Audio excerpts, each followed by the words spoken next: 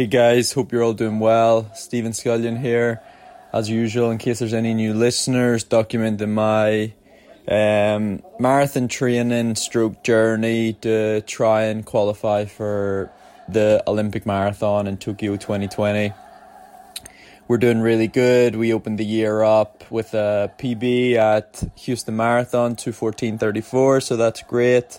This is day 6, I guess, post Houston Marathon, and mainly it's just been recovery all week. I had to travel back from America, so it's important to just take it a little bit easier because of the travel and obviously because of a marathon.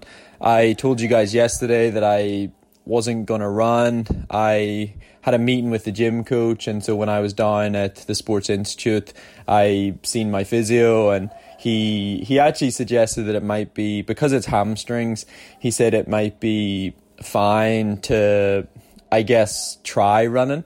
He basically said if I couldn't run, if it was sore, for example, like really sore, then to cycle. But if I could run even for 10-15 minutes, then it would just get a bit of blood flowing in the hamstrings, and that might speed up the recovery process. And it's something to do with releasing acetone, maybe. So Thursday night I had massage. Friday I seen the physio. He worked through my glutes, worked through hamstrings again, worked through lower back. There was a lot going on. There's a lot of tightness. There is a little bit of damage. He said there's no tears in the hamstrings, and he said if we grade hamstring tears as 1, 2, 3, or 4, I think as well. He basically said it's not the most common thing in the world, but he says you're kind of like grade 0, which means it's not fully healthy, but there's a little bit of damage and inflammation there, and like he can, and I can tell, like I did the run yesterday, and I probably didn't run quicker than 9-minute miling. I just can't straighten the legs as well as I usually can, and so there's a restriction there. Today I did 4 miles, and I averaged, I think, 8-minute miling. So there's been, it's a big, like that's a big jump forward, but I ran the same, I'm not going to say effort today. I ran with the same control that if I felt the hamstring anything more than 3-4 out of 10, then I had to slow that speed down. And so I can just tell there's a restriction there. I don't think it's going to pass super quick. I would guess at the middle of next week I'll be able to do 8 miles. But again, I don't think there's going to be a speed component for a while until both the physio and the S&C guy do their job. And that's mainly treatment and rehab stuff. Like I was given some rehab stuff yesterday, which was hamstring walkouts, a couple of long lever, glute bridges, holds. So it's kind of like eccentric work, and that's going to hopefully what will happen is we strengthen and we treat, and they'll meet in the middle, and then I'll be able to do some strides maybe at some point. And once I can do some strides, then I'll maybe look at doing an actual training session. But you might find that doesn't start until definitely not next week, but maybe the week after there'll be room. One of the beauties about having the Sports Institute is I'm going to go in the lab next Tuesday, Wednesday and Thursday, and we'll put the altitude to 7,000 or 8,000 feet. We'll maybe put the temperature to 25 degrees Celsius, and I'll just cycle on the spin bike for maybe 60 minutes. And what it does is it just takes the pressure away from thinking I need to rush back to maintain some of that really good fitness that I built up. But also what you don't want to happen is, because you have to maybe take your time, and usually I rush straight back into training a week or 2 after the marathon, but maybe this time it'll be 3 weeks, 4 weeks. And so what we don't want to do is, because we're being really patient with the hamstring, start to lose all that sort of fitness and good consistency that I built in the build up to Houston. So we'll manage this. I hope to get up to, if I could get up to doing 45 to 60 minutes of running a day plus the 60 minutes bike in the altitude chamber, that would be like tremendous. That'd be phenomenal. So there, let's just see where this goes. I think my advice there today, guys, I think I'm in a good place, so I think it's easy to make certain decisions like this. But believe me, it was making these decisions in the past that got me to this good place. And I hope that really hits home. Like, it wasn't always as easy. It's easy when you're fit, and it's easy when you've just ran a big PB to like be smart and to take your time. But the only way to get to those fast PBs is to make these good decisions, even when it's tough to do so. And I mean, I was faced with that before Dublin, you know, like I had the knee problem, and although I wasn't podcasting then, that was a really tough 2 weeks for me to know that I had to do what the physio was telling me and rest. And I think I only rested maybe 3 days, but it's still 3 days that you don't want to rest.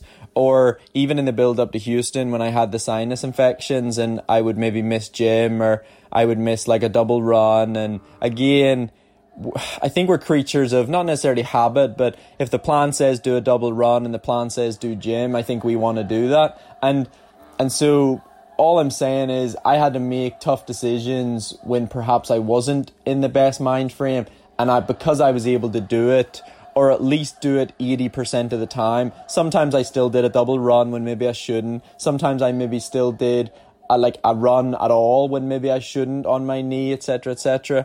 I'm not perfect, but the good thing is I do kind of get a bit upset with myself when I do things like that, and then I think, hey, stop doing that. Don't do that tomorrow. You have to rest tomorrow now. So that's kind of like one bit of advice there. The second bit of advice for me is before Houston had started, in my mind, I would be running within a day or two, because usually marathons don't kill my legs. This time the hamstrings were like a massive factor in my recovery, but usually I'm okay. Usually I'm doing a session within 10 days of the marathon.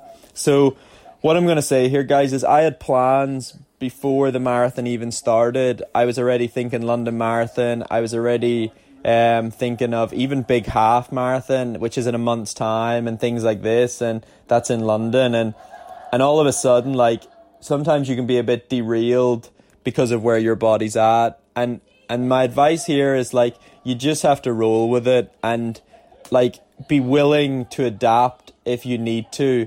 So what I mean by that is, if this is prime example, I'm watching Geordie Shore on TV, and I can't believe the weight swings that these people go through, like drastic changes, which is just so bloody unhealthy for you. But anyway, that was off topic.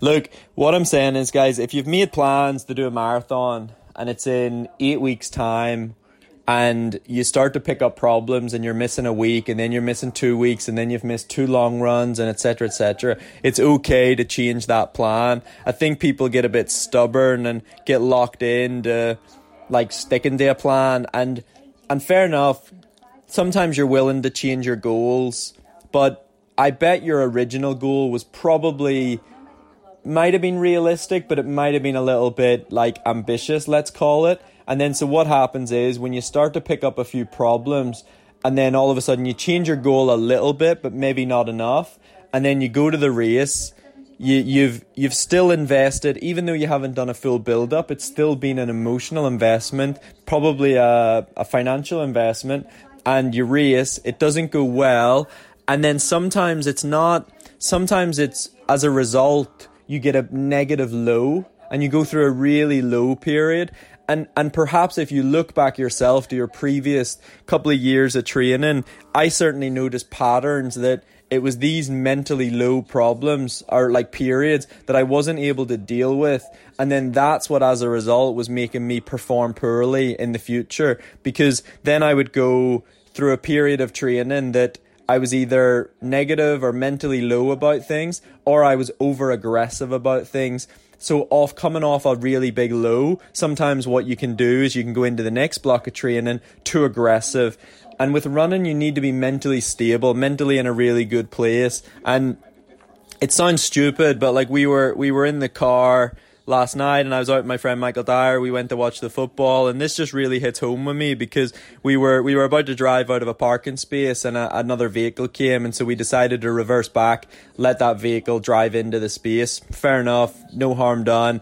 Anyway, as we're about to drive off, the person in the vehicle gives us the finger, And like, honestly, I'm not kidding you. 5 years ago, I would have jumped out of the car and probably punched their window screen and spat in their vehicle. And I was just this emotional, raging bull. And like, and last night I just laughed and we drove on. And Dyer was actually a bit upset about it, but there was no emotional reaction. It was just like, it was almost like I felt sorry for the person for just being so like stupid and petty.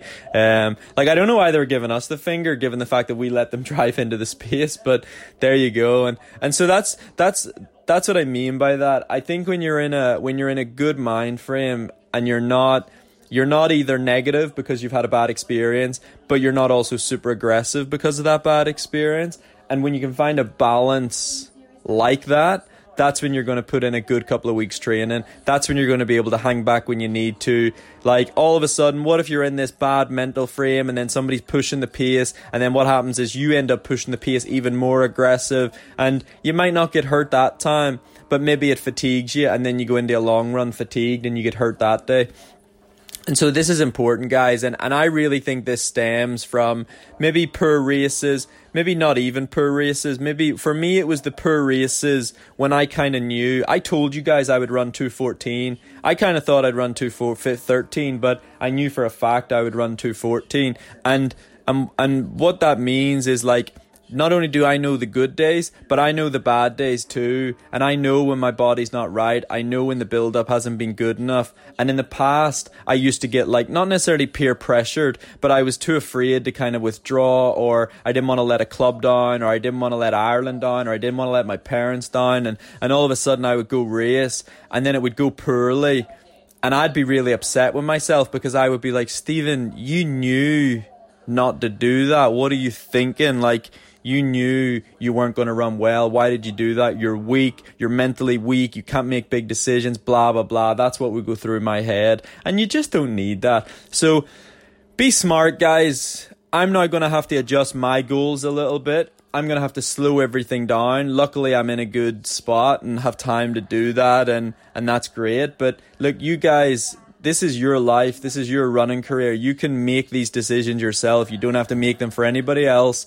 You don't have to be pushed into doing a race. You don't have to do a race because somebody else is doing it. You can pick the race that suits you. You can pick the race that you've got the long enough time to build properly towards it. Then you can pick a couple of sub races that aren't as big as the main goal, but might help you get to that big goal.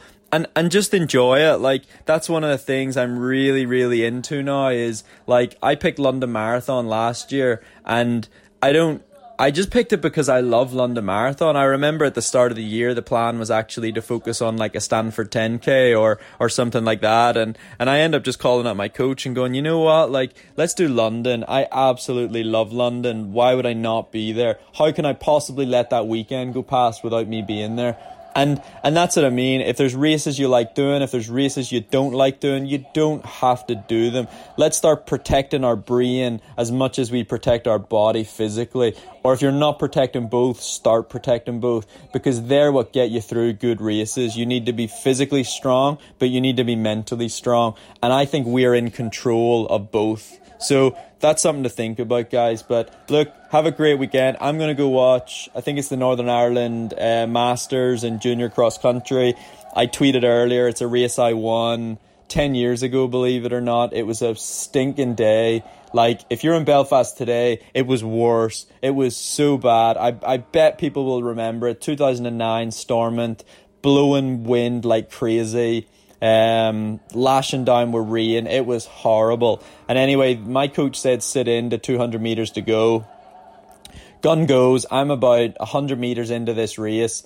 I think somebody was keeping up with me, for example, and I didn't like that. And off I went, and I won by 2.5 minutes. And I remember finishing and texting my coach and him being really pissed at me. And he was like, I wanted you to practice. He said, I wanted you to practice sprint finishing, but I know he wanted me to practice doing what I was told. And it was a weakness of mine. I never did what I was told. And I thought because I won, it wasn't a big deal.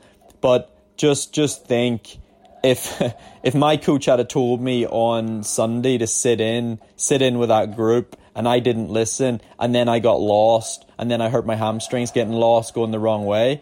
Think how much that impacted my race. And so, like, this time round, my only goal for the race was to run 67 through halfway. That was my plan. And so at least I can walk away saying, well, you stuck to your plan. However, do I think that group could have helped me more? Absolutely. Will that be in my feedback and my review session to run with a group next time, if at all possible? Absolutely. So, look, guys, have a good day. If you're competing today, I really wish you good luck. If you're competing anywhere else today, good luck. Remember to enjoy it. It's not all going to be fun, but if you take a step back and you simplify it, and you can enjoy the ride there, you can enjoy your time with your friends before. When the gun's about to go, whether you need to click your fingers, whether you need to just snap into race mode, do that. But then equally, when it's over, snap out of that. It's not the time to necessarily be upset or be emotional if it doesn't go the way you want. You can do that later when you're at home. Smile. Don't let it get to you. It's just a race. If it goes well, smile, congratulate the people around you. So have a good day, guys. Well done.